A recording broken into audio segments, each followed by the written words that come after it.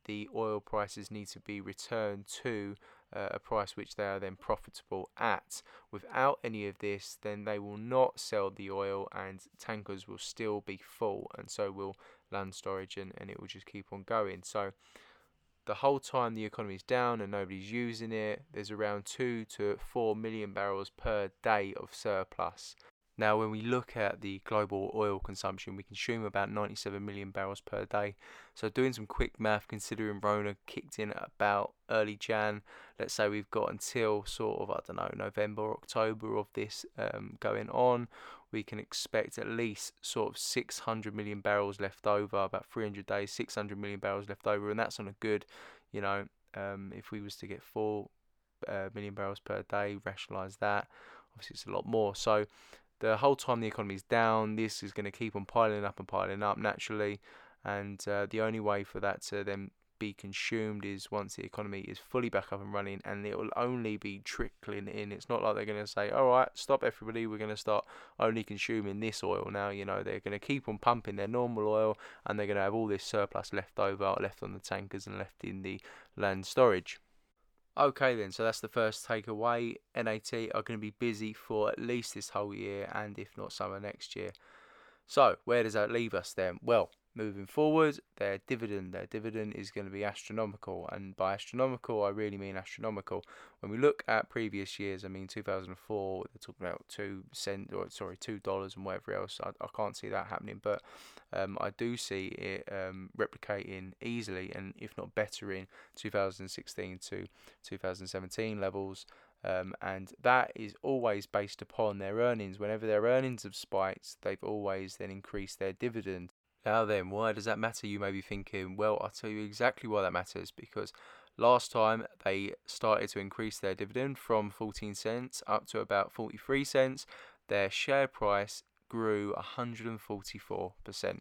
Just because their dividend grew does not mean that that share price grew.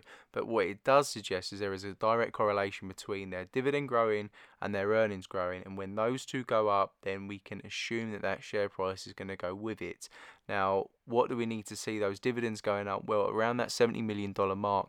Now, going into their earnings, their estimates are around 0.25 and around 0.35. Well, I think that's ludicrous, because we can actually see how much money they are making. They've posted this on NAT's website. You can go there yourself and check this out. They have claimed that they've got 30% of boats out on £31,700, and they've got 70% of boats out at £53,000. Now, when you work that out, you can see the average there below. It totals, including taking away the operating expense, to £79 million, which works out to be about approximately 0.39 for an earnings per share. Now, if that was to come in, well, we can really see that share price spike up. But what is more interesting is the buyback of shares they're currently doing. So they recently came out and said that they're going to buy back 30% of their floated shares. So that means they're going to cut down their shares total from about 151 million to roughly 108.1 million, which will increase that earnings per share from 0.39 to 0.6. And so the exciting bit, so remember the last slide, 79 million, that's what we're expecting their earnings to be, deducting the operating expense. Well, as I said earlier, that 70 million mark, that's gold. If we can breach above that 70 million mark, then that's when those dividends will really start coming through. I think we'll be well above it when these earnings come in. And what's more exciting is this is only Q1. We've still got Q2 and Q3 and Q4 and probably Q1 and Q2 of next year to go to keep increasing this. And where the contracts have increased and the values have increased, that is when we're going to really start seeing momentum behind their earnings. Right then, so really interestingly, forecasting for Q2 and Q3, what do I expect? So if we was to take that average tanker cost at 53,000, which they've released in their press earlier, it's probably going to be higher than that. It could be lower, of course, but it's probably going to be higher than that. But if we take that 53,000, apply a 28-cent dividend, brings us to an EPS of 0.58 and a £93 million revenue for that quarter. But now they're looking at Q3, this is where it really gets tasty. If we can predict their average vessel at about 70,000, I think it'd be more than that, to be honest with you. I think there's a lot of people saying that they're sending these vessels out for 110,000. Could be lower, absolutely could be lower. But if we're looking at that, then we can get an EPS of 0.63, and that's with a 56-cent dividend. And still they would gain a revenue of 128 million. Now then, from Q3 earnings, I'll be shocked to see the average price of that tanker continue to go up. I would imagine it would probably plateau at this point, if not probably pull back. So I would anticipate them maintaining that earning and that dividend from this point for at least 2 or 3 quarters onwards, if not more. Hasn't already convinced you, well, good luck to you. I'm going to jump on the bandwagon with the CFO, the finance manager, senior executives and members of the board and buy as many shares as I can afford. So yeah, I mean, there's only one place this share price is going, and that's up, and those dividends coming in. But with a little bit of negative, it's important to be realistic with this growth. Now, you cannot look back at that share price and think, oh my god, it was $50 back in 2004. That doesn't happen like that. There was many times where they've diluted this stock. They've added in over 100 million shares only since 2010, let alone 2004. And as you can see, all those red lines on that chart there show each time that they've added all those shares in. So it's not going to go to $50, unfortunately, but we can really see it push up around any time that oil price has been volatile. Now that means up or down. When it's shot up in 2004, the tankers were a lot more busy because of the supply and demand. The price of oil shot up, and so did the demand for it, and so they was transporting oil left, right, and centre. Thus, obviously, more revenue. Now, in 2014, it was quite the opposite. The oil price sunk off the back of the recession and the decline in dollar. So, as that sunk, then people were holding on to it, particularly in America. They was holding on to the oil, storing it in tankers, as we're seeing now, and that price shot up again. Now then, the fun bit, trying to predict how much growth we can expect. Well, I think when we look at those two times in particular, 2014, 2004, within the course of a year, it shot up, both of them, about 140 to 160%, which works out to be around an average of 0.6% per day. So then, what is really also important to know is the fact that this price moves sideways. Once we have reached that peak, the price will move sideways for a short period of time and then come off of that high.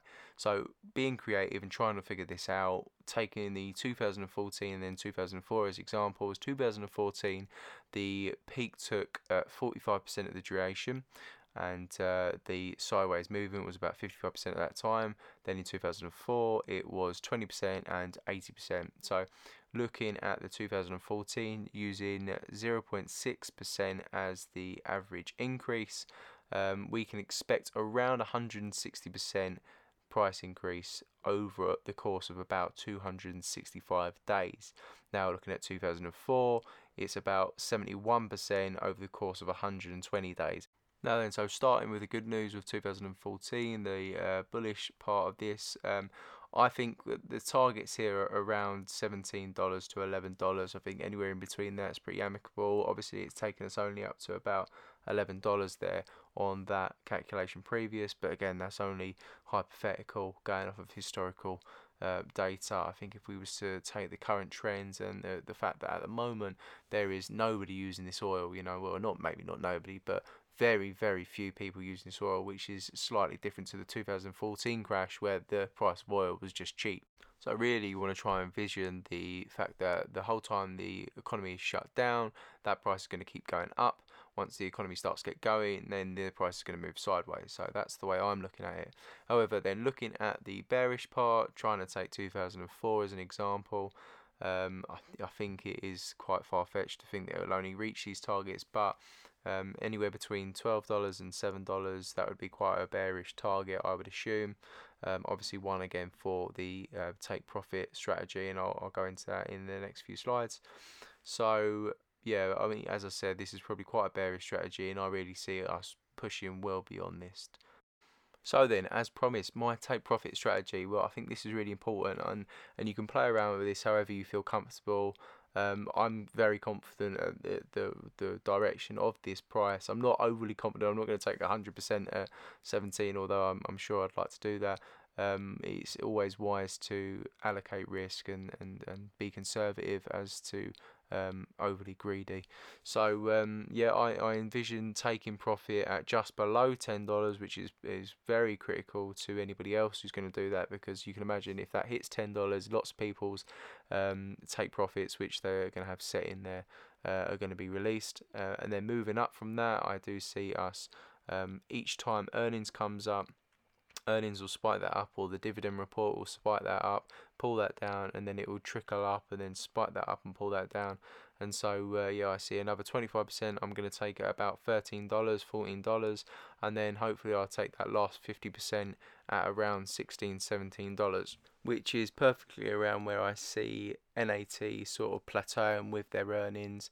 Their ships will be out on maximum contracts, and the economy will start hopefully getting back up and running from this point, and so the share price will start moving sideways, and then realization for the next few earnings, they might come in, the dividends might drop only slightly, and then you can see a mass sell-off of the of the share. So again, going back to being beware of this share price, it is definitely a short-term play. There's lots of manipulation. You've got politics involved, central banks, particularly America. America are hurting a lot from this. They've got their shell business, which are struggling, and many may even go under just because of the price of oil currently. So they're going to do what they can to keep on pushing that price up the whole time it is low. However, still with the economy down, does not mean that anybody's going to consume it the whole time that it's down. That is the first hurdle they need to get over, getting that economy back up and running. Once the economy is back up and running, then they need to start thinking about getting the price of oil up. And then once the price of oil is up, then they can start using all that oil which they've currently stored at the hundreds of millions on tankers and out inland. Anyway, so I hope you appreciate that. It took me ages to put this together, so I really would appreciate it if you did subscribe and like. And I'm looking forward to doing another one. I might look to do one on Facebook next. Anyway, best of luck and safe trading.